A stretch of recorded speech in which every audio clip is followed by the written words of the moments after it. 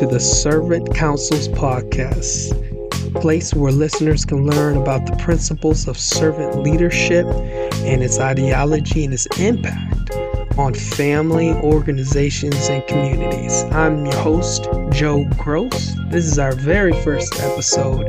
So today we're going to go over who I am, kind of the educational background, and then my goals for this actual podcast, what I hope that our listeners are able to get, and how to challenge not just our listeners, but even myself and our guests on the show. So with that, let's just go ahead and jump in. So I'm Joe Groce. A lot of folks know me around here as Master Sergeant Groce. I work for the United States Air Force for the last 17 years.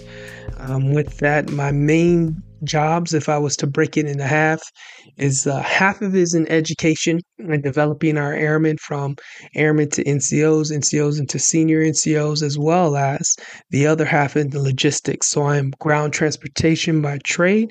We actually started off as vehicle operations, but we'll get into that. So that's been my career, right? Between logistics and education, educating our force, educating our officers as well, being able to engage our sister services, being able to engage our allies, the services that exist outside of us, outside of the United States. With that, a lot of folks that when we ask, who are you? They'll hit us with what's my job, right? So who am I? My main thing about me is that I want to be a servant leader, right? Like I aspire to that. I didn't understand that I did, but I've always have. So this always begins right with someone's beginning. I'm blessed to have two parents that stayed together. They showed us as a family how they served one another. My father working multiple jobs after he was released from the Navy, just to make sure that we didn't just have ends meet. My mother working 2-3 jobs. So I got to see them serve us and sacrifice for myself and my sister growing up. That kind of led me into understanding, like, if I want to do things, one, I got to work hard, and two, I can't just do it for myself. You in that with high school and then me playing football and track and all the different sports and in the neighborhood, I just got to know a lot of people and trying to help folks out. At the age of 18, I decided to join the United States Air Force. Actually, went to the recruiter. He only showed me a videotape. In that videotape, it just showed me of a young man that had the car I wanted, the kind of dorm I wanted, and then the lifestyle I wanted, which was working at 9 to 5, and then on Saturdays hooping, and on Sundays going to school. Of course, anybody who's listening that's in the United States Air Force knows that is not how it works. But that videotape definitely convinced me to sign in. And obviously, there's some benefits in this because I'm in it for 17 years. I'm close to 20 where I can actually retire. So with that, I go to my first base, Ellsworth SD. I actually thought it was called San Diego. So I was real excited at our technical school when they gave me the orders. And I was like, what? I'm going to go to, Ellsworth, San Diego. The whole class is just dying laughing because they're like, dude, you're not going to San Diego. You're going to South Dakota, right? Never seen snow at that time. I definitely remember that. So getting over there in November, December time frame, seeing snow for the first time, and getting into my first job. And this is where I start developing not just this art of servitude, but then wanting to lead. So during the time frame, vehicle operations is doing convoy duty. So we're doing that along our Armory brethren. And our typical rotation was about a year of a deployment and then about 6 months of rest. And then we would do it again. So obviously our retainability within the career field wasn't really good. This wasn't just us. This was just vehicle maintenance and some other LRS career fields, as well as COM was with us. So there were some career fields that were joining us on these convoys. So I get hit with the deployment, like, hey, you're going to be leaving. And I distinctively remember, I should have the picture pulled up on this episode, of running down this road where my parents stay. And I distinctly remember asking in my faith, God, I'm about to go into something I've never experienced before. And I want to be the leader. I want to be the hero's hero. I don't know what that looks like, but I just ask that you utilize me in that, then maybe I'd be able to glorify you in this. I had no idea what I was asking because that was answered. So when I get over to Texas for us to do our training, um, you know, I didn't know it was like the NBA draft. So what they do is within these 5 weeks, about they actually watch, and I say they, the cadre, and then the senior NCOs. The senior NCOs actually arrive 2 weeks earlier, so they can go and get their training on, whether they're going to be in the operational center or they're going to be leading the convoy as the convoy commanders. But now they're looking at everybody and saying, who do I want on my team? Who do I want to take on this road? And what position they're going to fill. There's a certain position within convoys that's called the lead vehicle commander. So this job you don't volunteer for, right? Like the cadre and the senior NCOs actually have to select you, and then you can volunteer for. So I was very surprised that towards the end of our training, I was one of those names that they said, "Hey, you can do this job. You can do the lead vehicle commander and operator." Because there's only two of us, so we can flip flop, right? An NCO and then typically an airman. It can be two NCOs, but typically they want an airman and an NCO. So I get selected for this job, and man, you talk about learning leadership on the fly. So my job at this point is to be away from the convoy, and I'm looking for IEDs. I'm looking for the improvised explosive devices all through the road. I'm looking for the ambushes.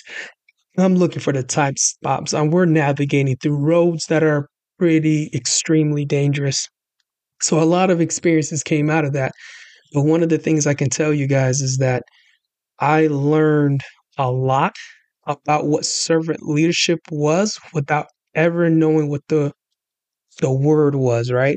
So I got to see brothers and sisters older than I or my age from different walks of life, different ethnic groups, um, sacrifice to keep me alive, sacrifice to keep each other alive. And that inspired me to definitely do the lead vehicle command and operator job, as I wanted to make sure that I was able to display that back. So being able to, communicate like, hey, I'm going to take care of you guys. I'm going to do everything in my power to keep you guys alive, just like you guys are doing everything in your power to keep me alive. That was when I started understanding that leadership was based on relationship. It didn't really matter about your rank. So at this time, I'm an A1C, and I had a lot more influence than our master sergeant. Like I couldn't even believe that. So if I said, "Hey, we're going to go left," the team would say, "Hey, let's go left." Master sergeant would get upset, rightfully so, because maybe I didn't communicate that correctly. But I definitely learned, like, hey, if people trust you with their life, then you're the leader. So I get back from that deployment. I didn't know I had any issues. In fact, I would even argue at that time I didn't have any issues, but I was having an issue of going to sleep. So I tell this story because I'm about 20 years old, and I actually have alcohol in my dorm. I'm utilizing the alcohol as a sleeping aid, just because I can't sleep. And guess what? Right? Leadership finds out, not my leadership particularly, but my actually commander. So my commander and first sergeant, they do some dorm inspections, and they go into Airman Groce's room, and what do they find? Alcohol. All right, Airman Groce, in my office right now. So I go in their office. They're trying to make an example out of me. I've been in maybe about 2 years at this time. The commander says, "Hey, we're going to release you from the Air Force. You can't obviously follow directions and policies." And then I go into the first sergeant's office, and they're like, "Hey, you know what? You're going to be released from the Air Force. I'm kind of tired of dealing with all these airmen not listening to us and tell us not to drink. I don't care what your friends are doing in college." So at this time, I'm fed up.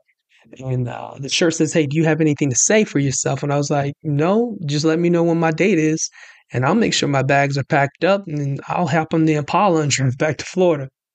So once I was done saying that, my tech sergeant, one of my leaders from the shop, asked me to step out of the room, and then he continued to have a discussion with the shirt, which I am sure had something to say of, "Make sure you don't speak to my airmen in this way," and that and that respect him, like, hey, like this is one of our best airmen.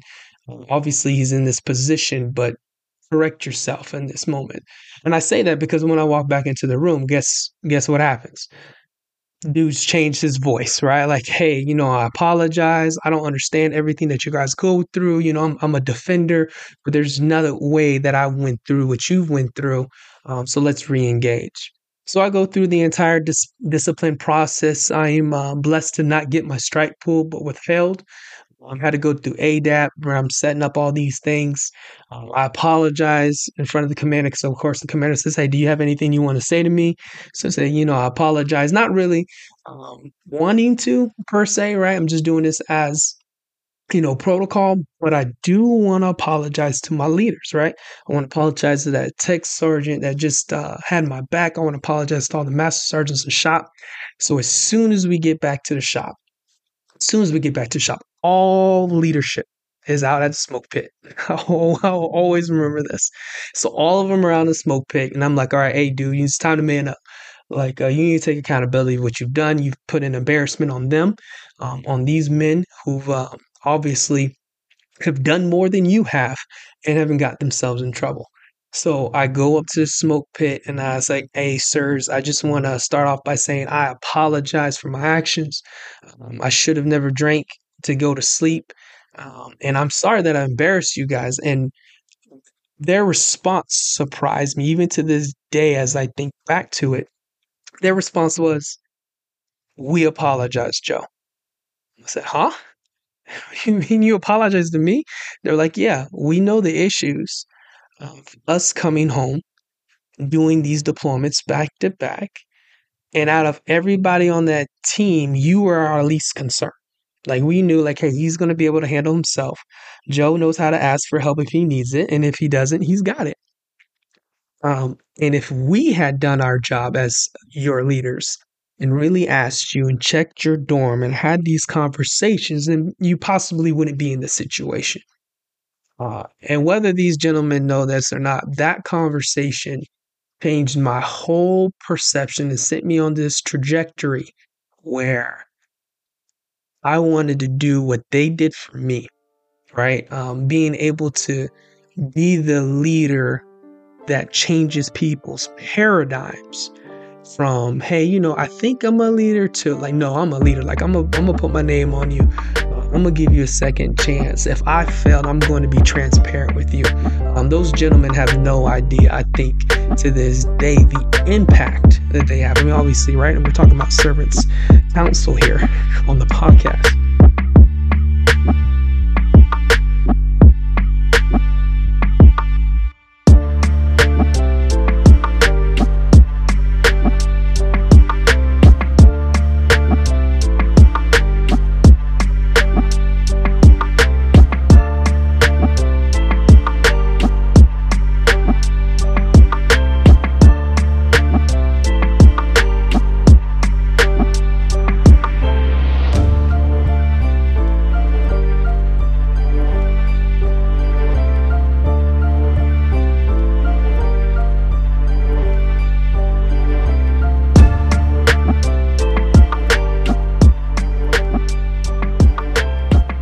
So, get through that situation. I go to South Korea, where the land and the water is made out of liquor, right? So, hey, you had a drinking issue before, and then let's see what happens here. Um, and I finally become an NCO a couple of years later in ground transportation. I have this serious love for our airmen, trying to make sure they're getting taken care of, that they don't run into the same situations that myself and my peers have ran into with, just alcohol, suicides, and things like that. And I become an NCO, right? I get stationed over in North Carolina, and from there I get selected under the development special duty as a PME instructor. I originally did not want to go. I shout outs to at the time Master Sergeant Brown, I believe he's Chief Brown now, um, who said, "Hey man, you have this potential. You got this potential to develop people. You got this potential to teach. I've been watching you and how you're engaging our operators here at Seymour, and it would be a uh, not it would be a disservice to our organization if you don't do this." So I do the job. Uh, and as I'm doing it and as I'm learning, not just how to develop people, but almost ultimately learning how to develop myself, again, this servant leadership. Can't put my finger on it, but I'm learning leadership. And it's amazing what happens in a classroom when you have your rules of engagement set, you have your lesson plans, but you're really focusing on the individual needs of each student. It changes the entire dynamics of the learning atmosphere, right? Because I'm not just teaching E3s for my military folks out there, or for my civilian folks that are listening, 24, 23, 22 year olds. I had 40-year-olds in my classroom, right? I got Air Guard in there. We've got Coast Guard in there. So I've had individuals that were older than I. So how can this guy who's about 24, 25 teach them? And that ability came in when I focused on their needs. And we'll talk about more of that on servant leadership, but it changed the dynamics. It changed the dynamics of how people were teaching. It changed the dynamics how my team was teaching over at Seymour Johnson. And then, of course, as I'm learning that in the classroom, I'm trying to do that with my staff. So shout out to the PME team from Seymour Johnson. Man, like I would not be the man I am today without folks like Sandy, Kimberly, Amanda, Drew, and of course, Big Bone Stone, aka Chief Stoner. And I shout out to that team, man. We still keep in contact to this day. So I wouldn't be where I'm at without those individuals, and to include the other folks previously, right? Because we had two different rotations that came in. So even my folks previously, right, they challenged me to be better as a communicator and as an individual. But that's where I started learning not just how to develop it with myself and with the team. So you fast forward, now I'm senior in CO. I'm at Kadena Air Force Base, and I get selected as the development advisor for the wing. And this is where things get interesting because now I'm taking GME. So I'm taking that education. I'm getting myself my own personal education right through University of Mount Olive and then Regent University. And then I'm taking my experience and I'm developing courses to fill in the gap for our enlisted force development. So this is probably one of the best jobs in the United States Air Force for those individuals that are into that. Because now I get to figure out what it is that servant leadership is. And particularly today, as I'm shooting this or we're listening to this, right, the 6th of March, the Air Force is really pushing for servant leadership, but it hasn't defined it, right? But all those 17 years plus the academic education, finally being able to put a word to what I'm aspiring to. So I tell this very short narrative to describe that my character is as aspiration is a servant leader. I want to focus on my people. I want to be able to get at their needs first before I get to the organization needs. In fact, if I'm able to do this correctly, when I take care of somebody's needs, then I can connect them to the organization's values, right? The organization will benefit from that, but we'll get to that later. So part of this growing period for me is also education. Like, who's this guy, right? Is he just going to give me nothing but all this information on his experience? Is this just going to be kind of a military, another military podcast? Absolutely not. My goal is to mix and match, right? And I don't want us to just talk about military or Air Force experience. I really want to look at the academic side of servant leadership. But just real quick, right? So, educational background, graduated high school in 2006, 2008, go through a whole bunch of certifications for combat. 2011, I graduate from Airman Leadership School in Alaska. Ended up walking away with the Commandant Award, or what's known as the Leadership Award. It's not the highest award, but it's the highest award for leadership. In other words, without academics, this individual shows the highest levels of leadership.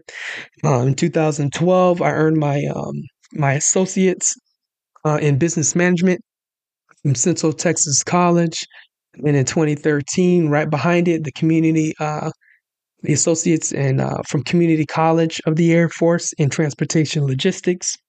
2015. So 2014, I'm actually selected to be a PME instructor. A year later in 2015, I end up earning my CCAF, or my Community College of the Air Force associate's degree in instructor of technology and military history.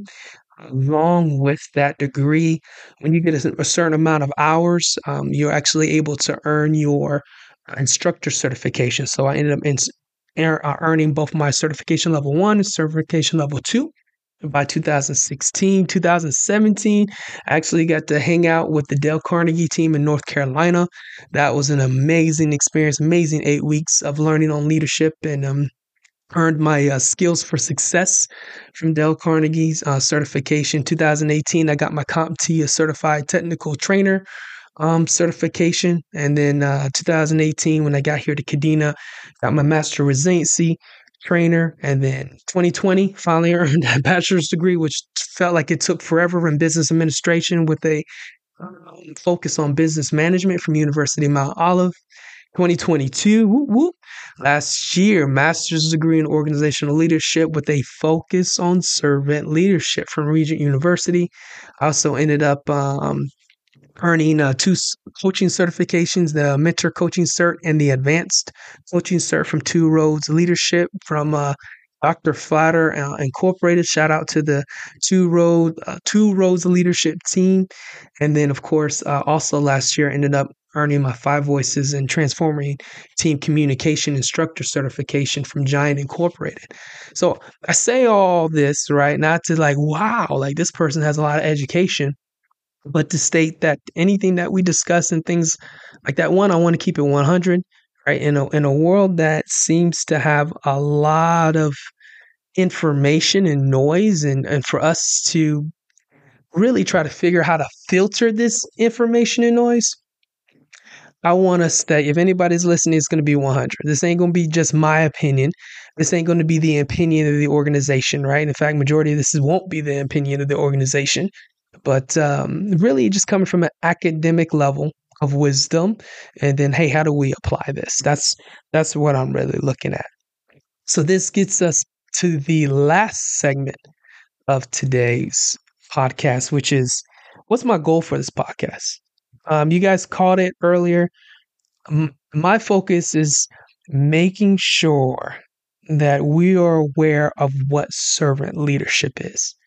Everyone has their own definition when they hear words servant and leadership. Well, I want to pinpoint it. I want to make sure that listeners are extremely aware of what it is, what it takes to be a servant leader. It doesn't matter what your faith background might be or where you're at academically, right? What is it, right? So we'll look at the 10 domains of a servant leader, right? We'll look at the 7 virtues. We'll look at the 3 different ways of developing it, right? That's my goal. My goal is each season to, first season is what is servant leadership. Second season is to look at the biblical servant leader, right? Because I am a faith of a Christian. Right? I call myself a disciple of Yeshua, or as folks know, that Yeshua's name in Hebrew, which means Jesus, right? So what does that look like? But also not to just focus on that faith group, but how this ideology would even benefit those who are Buddhist or Taoist or Hindu or Islamic or Jewish or atheist or agnostic or New Age or animist. Read a lot of books. So servant leadership applies in all these levels of leadership, and that's what I really want to make sure. And then, what's the application of it? What can we expect if I do this in my family? If I do this for my wife? If I do this for my kids? Right? What happens in my organization? What happens when I go to work as a senior NCO and I apply this? Or, I've retired. So now I have my own company, or I work for a company. I work for Amazon, Google, and I'm applying this ideology. What happens to my community when I have a paradigm, when I view people based upon how can I help them meet their needs, no matter what their values are, no matter what their walk of life is, no matter their different values set. How does this impact them? So that's what I'm going to be really looking at on this podcast, right? Is growing this knowledge. First of all, encouraging, right? I want to encourage our listeners because it's going to be kind of tough. Like, right, really, I got to do a lot of self reflection. A lot of times when I have discussions with people, they're like, man, you're asking me questions that no one's ever asked me before, which is really self reflecting and really getting at what I want. I've been focusing on what my family wants or what my organization wants or what my community's been asking. No one's ever asked me what I wanted, right? So we're going to be really looking at, hey, how do we apply this and encourage folks? That'll lead us to educating, right? Now that I found value in this, all right, now how do I get this information? Who is, Joe talking to today on what domain or what virtue and what's their expertise?